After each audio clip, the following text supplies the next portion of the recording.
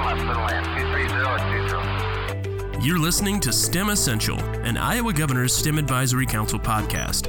Hear from leading advocates and voices about why STEM education is crucial for our world today and tomorrow. Ignition. We have liftoff. Welcome, everybody. I'm Jeff Weld, Director of Iowa's STEM Council.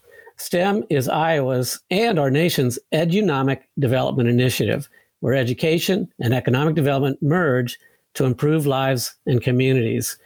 The voices of leading edunomic developers are heard on this podcast, beginning with Dr. Aris Winger, a mathematics assistant professor at Gwinnett College in Georgia and co-founder and CEO of Mathematics Enrichment for Diversity and Learning. And he directs the secondary school mathematics program at Hybrid Education of Greater Atlanta. Thank you for joining us, Dr. Winger. Jeff, thank you for having me. A pleasure. Let's begin with a revelation. Aris, tell us about something few would know about you that had a profound but maybe a subtle impact on your own STEM professional path and your current practices. It made you who you are. Again, Jeff, thank you for having me. And that's a great question. So I guess few people know about Cora Sadowski, Dr. Cora Sadowski in my life. So she was somebody who, was teaching me a course while I was an undergraduate. And I was one of these people who was up in the front row, answering all the questions and so forth. And I was going to be an actuary. And then at the end of one class, I got up to walk out and she, made the decision to pull me aside and ask me what I wanted to do with my career.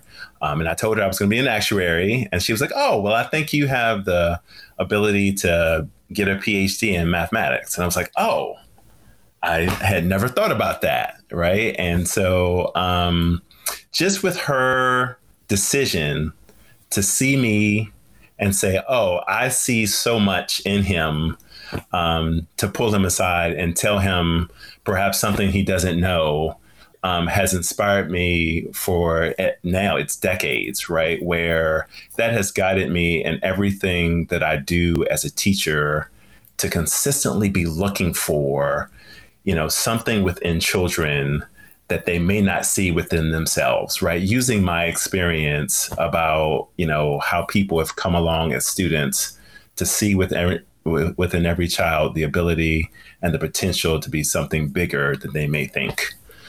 So that's guided me for a very, very long time. That is awesome. The power of a teacher, huh? Oh, my goodness. And that is not... that's going to be something that I continue to talk about, that it is completely, we completely underestimate the power of teachers, the power of a word, a phrase, a look, and frankly, that power to uplift and change, but also the power to remove and invalidate, right? It's a huge responsibility. And so, in the work that I've been doing, it really is about starting there, really recognizing that when young people see you, no matter how they act or behave around you, but when you're in front of young people, you are a role model and you have the ability to change their lives for the better. Oh, no kidding. I can't wait to dig into that with you. But before I do, you're the first person I think I've ever met, and maybe our listeners, forgive me, listeners, if this isn't true for you, but the first I've ever met who aspired to actuary from a very young age. Yes. How does a person even come to know that there is such a profession and aim at it? Yeah. So that, I'll say that I definitely did some investigation, right? Because it's just this combination of I love math. And so the question was for me, how do I keep loving math and also find a profession? And so I did a little bit of digging. Now, this is in the late 90s, so the internet is not this huge thing still. But I looked around my department, and said, oh, that's something I could do where I could just still be in math, right? So it was definitely an investigation of how can I make money doing the thing that I love. Very prescient for a young man of the 90s. Yes, that's correct. That's right. All right. Well, let's dig into that passion that you bring to the table. The next question I'd like to ask you is the topic you're representing for this podcast is equity in STEM education. And I want you to just take a step back and share with the listeners why the topic matters. Why should your listeners care about the topic equity in STEM education? Yes. So the central question of equity in any classroom, but in particular equity in STEM classrooms, is about who is being left out, right? That for the last, 15 years before the last, few years in my professional development myself, I've looked back in my classrooms and I've been like, I've done a great job. And the reason that I've given myself for why I've done a great job is because, Tommy and John and Sally, those people wrote me emails and told me that, you were fantastic, or this person got into this college, or this person, right? And so they've always been these singular type of examples of excellence that I've used as the barometer for which I have done well in my classroom, right? And I've used this narrative for a very long time to feel really good about myself, right? But in working with equity, on equity projects in the last few years, I've decided to actually go back and say, was that really as good as what I thought it was, right? And then all of a sudden, I started to think about, all these other people who were not the 5 or 6 people who did well and everyone lauded, right? That there are all these, in a lot of ways, faceless, nameless students that I'm not so sure about anymore, right? And what that requires is like a critical reimagination and reflection of your past work, right? And so I've had to really change the ways I think about success within the classroom, right? And for me now, instead of it being this default, okay, did the best students, best in quotes, did the best students do well?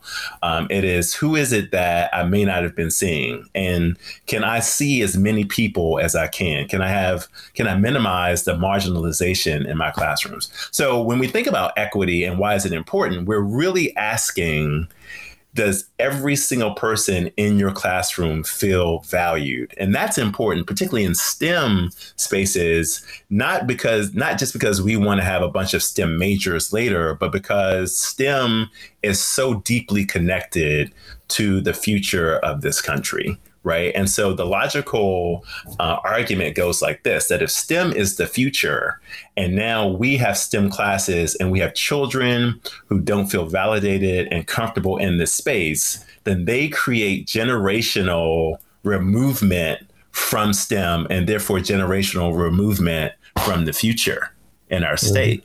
And the state of Iowa. And so, I'm not, and to be clear, I'm not suggesting that every single person in every STEM class has to become a biology, chemistry, math, or engineering major. I'm suggesting that just like in any literature class where we are pushing forth literacy and having comfortability with reading a book, that we should also demand the same type of rigor and high standard that every single child within these great classes should feel welcome and valued and comfortable with STEM. Now, what I want to honor is the fact that we are in a system that forces us to give a number to our performance, a letter grade to our performance, right? And that those numbers and letter grades have an impact on our children, right? And I'm here to say the radical and bold thing is that how is it, because this is how powerful I think we are, how is it that we as teachers can still make somebody feel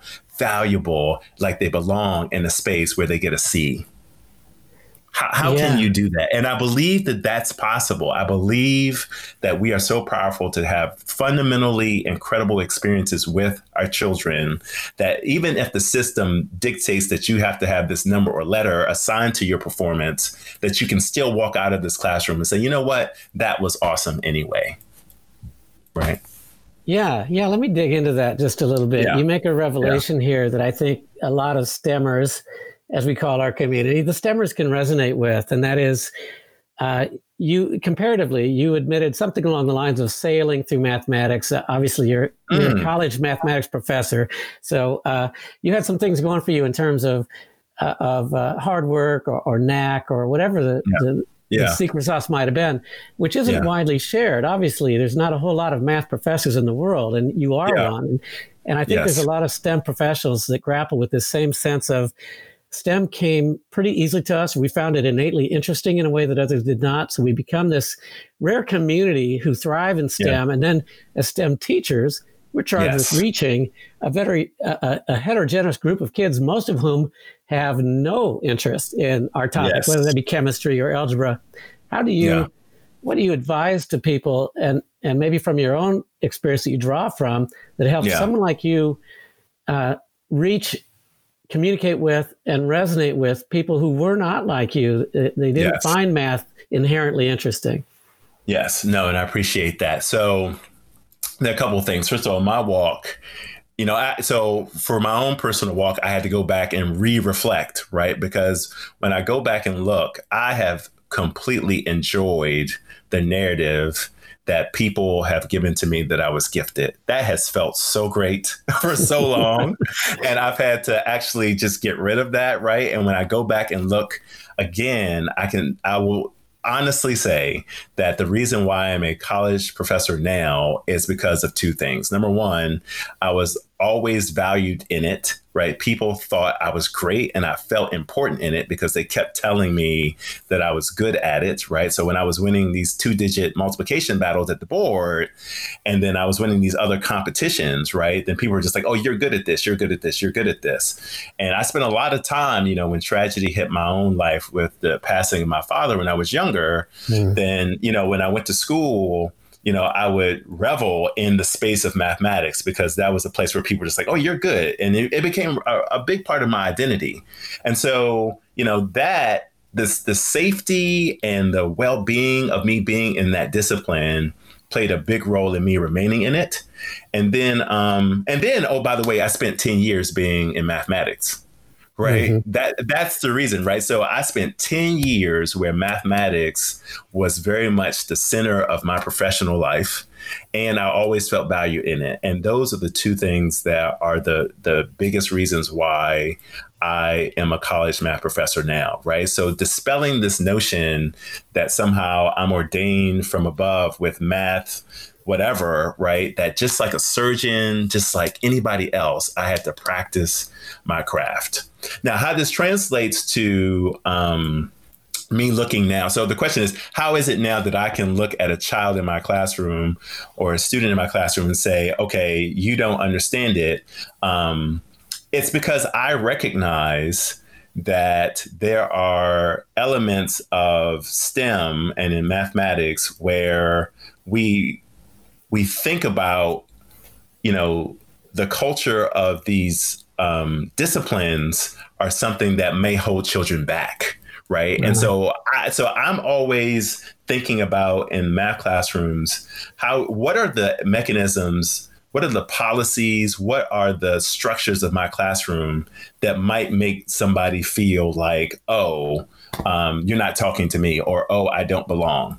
And I know that when I see somebody who is not enjoying mathematics, that it is never about them, particularly when it's a child, right? So I know, again, you and I have talked about this a lot, Jeff, about when someone says that they hate mathematics, they are not talking about mathematics. They're talking about an experience with mathematics. So that when I see a student and they have an aversion to the greatest subject, in the world, math, biology, chemistry, engineering, then you have to say to yourself, well, wait, these things are fundamentally astonishingly beautiful.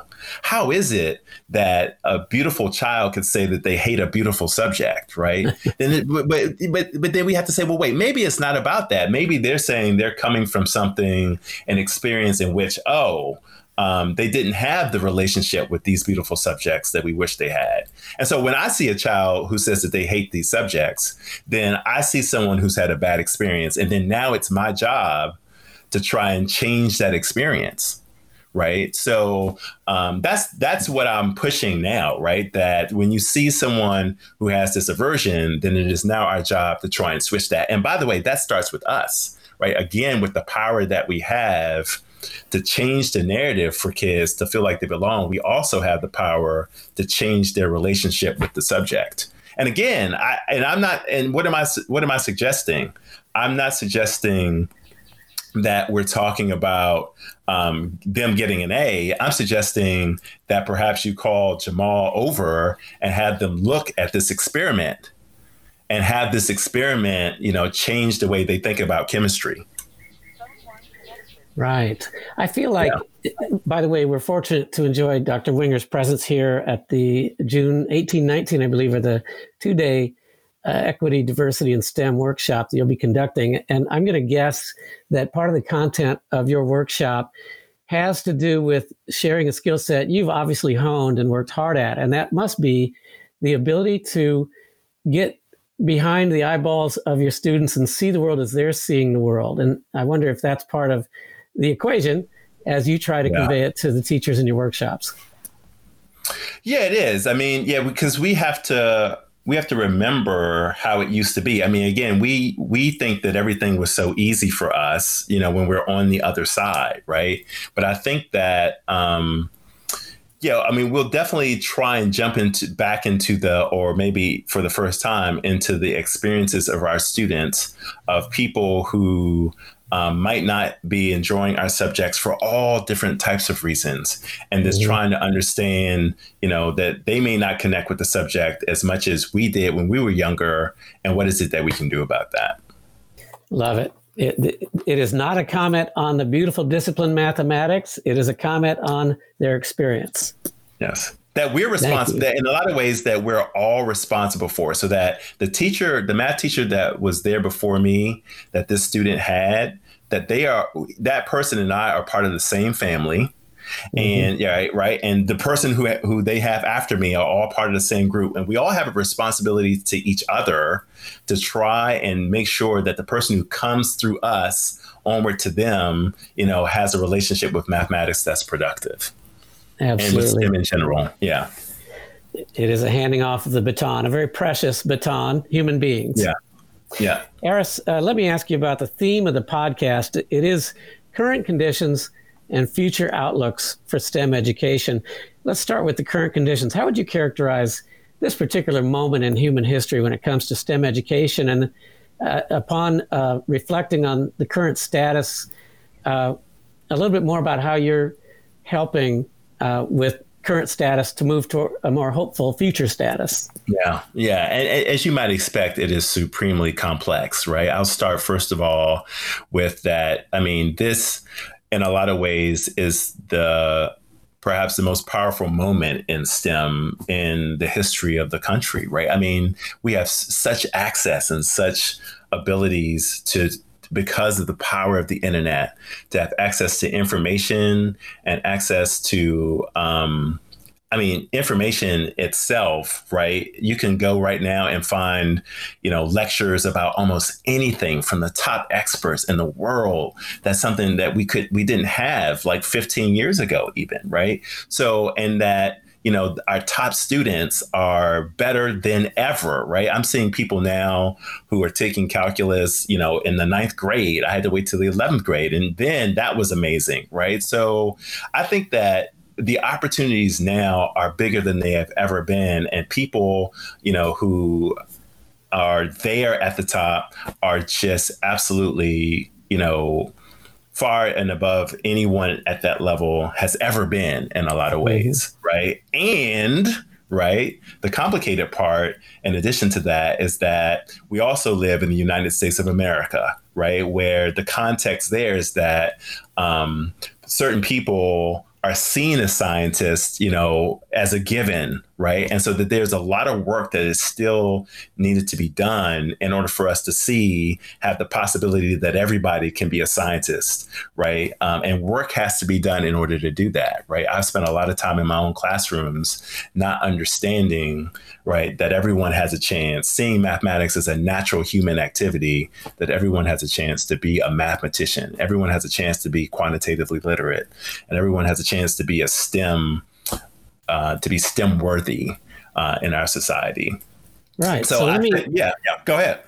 Let me drill into that a little bit. Yeah. What do you consider the top threats to that vision of future opportunity for all young Americans in STEM education? If you could name 2 or 3 of the most ominous looming threats that we're going to have to overcome, what would they be? It starts with our inner biases. I mean, right. And I have to be consistent. If I think that the power lies with us as teachers, then we have to confront what our inner thoughts are about who can do biology, chemistry, mathematics, and engineering, right? I mean, as well as other STEM fields. If we can't see a little black boy as a computer scientist, and I cannot, right, without doing some work, then how in the world can I teach this person C or Java or, right? How can I do that in a legitimate way, right? So this is part of the work that we have to do. First and foremost is to acknowledge that there are things that we think that are not our own fault, but we must confront about who can do this work. So I would say that's number one, that we have to sit and reflect as personal educators to think about that. And then number 2, I mean, obviously there's systemic things, right? So those biases themselves are, I was thinking just now in the classroom, but we have to be able to have policies and beliefs with our leaders, with our administrators that say fundamentally that every child has the possibility of being in a STEM career or being STEM worthy. So I would say there's a personal piece with every teacher that we must overcome about acknowledgement. And then there's a systematic piece that where the policies reflect what we keep saying in words. So this might ask for a snapshot of your tactics working with future teachers and practitioners. But in terms of scrubbing the bias from the minds of parents, in fact, teachers, everybody. Parents, communities. Yes. I mean, I know this is a big, giant question, and it's a massive undertaking. But what's a short version of tactics we can all employ today to begin scrubbing these biases from our own minds, as well as those who have the power to shape kids' lives? Yeah, and that's a really hard question. Yeah. And so first of all, this is why, it's deeply unfortunate this time that we're in, that I won't be able to come and be there in person with people for this workshop. But I will say that for me, it starts with acknowledgement, right?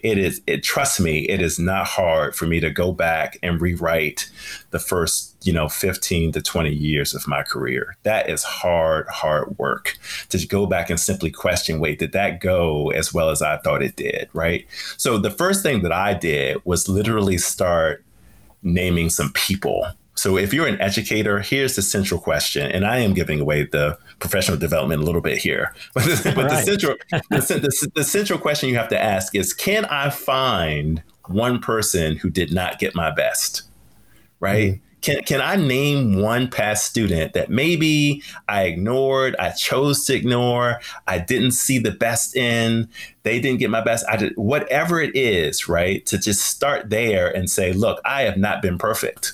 I have not been the perfect teacher, right? To really start to think about and then ask, well, in particular for these identities, whether it's being of color, being disabled, differently able, being female, different gender identities, all of these things, I can go back for sure and acknowledge that there are these populations where they have not gotten my best because of my own biases against them. Right. And so that guides me every single time I go into the classroom. Just the acknowledgement of doing that, right? Being able to do that and find some of these people in their faces allowed me to stop looking at my classroom, at my math classroom as a math classroom, and started looking at those people as individuals. Right. And so and then that started to have me teach people and not teach mathematics. We should be teaching people, not biology, teaching people, not chemistry. Right. So the hard part is, can you acknowledge that you've left people out? Because if you can't do that, then we continue to live in this narrative that, oh, I'm great. And so when these people come to us, they're going to continue to remain marginalized, invisible, because we're already going to have these thoughts about them. I spent a lot of time making excuses for my kids as to why they're not doing well. And it's always been about them, right? It's so convenient to blame the kids for stuff and not to really get the mirror and say, well, wait, what role do I play in this? Right. I love it. So, Aris, I know that the listeners will agree with me in observing that you're an optimist. You're a positive person. And this is a challenging and heavy weight, the inequity that exists in education, STEM education. And so you're a person who's diving into one of the most complex and vexing, challenging issues in education today, yet you're an upbeat optimist. So I think in closing, share with us something that's happened lately, maybe to you, or that you've conducted, you've heard, you've read, you saw, you realized, that gives you that optimism, gives you that hope, gives you inspiration that we in Iowa, we in America are on the right track. Yeah. Well, no. And I'm going to try and keep it together here and not cry, but I will. I start with my own daughter. I really do. That in the face of all of this, you know, when you look at the face of a happy child, it just makes me breathe a little bit easier, right? And so I want to remind everybody that of our precious children, right? And that they always have me optimistic, because in so many ways they continue to push on and find ways to be happy. And they remind me, children inspire me. And so it starts with my daughter. And so the next time you get a chance, whether it's on Skype or Zoom or whatever, to look your student in the eye, remember that they're a person, they're pushing along, and, you know, and they're smiling sometimes too. And so you can as well, because it's harder for them. And yet they keep going. Let's use our children as our inspiration as we move forward in this time. That's a great wrap. Dr. Aris Winger, thank you for sharing your compelling vision of STEM with Iowans and our partners across the country. Jeff, it's always a pleasure. Thank you so much. This has been episode 1 of STEM Essential, a podcast series featuring the voices of edunomic innovation, brought to you by the Iowa Governor's STEM Advisory Council. Thank you all for listening, and please join me next week to hear from Catherine Cunard, Vice President of Economic Connections and Integration at Mid-American Energy, who will take up K-12 STEM as workforce development. Today's and all STEM Essential podcasts will be available at iowastem.gov/podcast. Thank you for listening to STEM Essential. This podcast is generously co-sponsored by Collins Aerospace and Mid-American Energy, proud partners of Iowa STEM Council. To learn more and find resources, please visit iowastem.gov.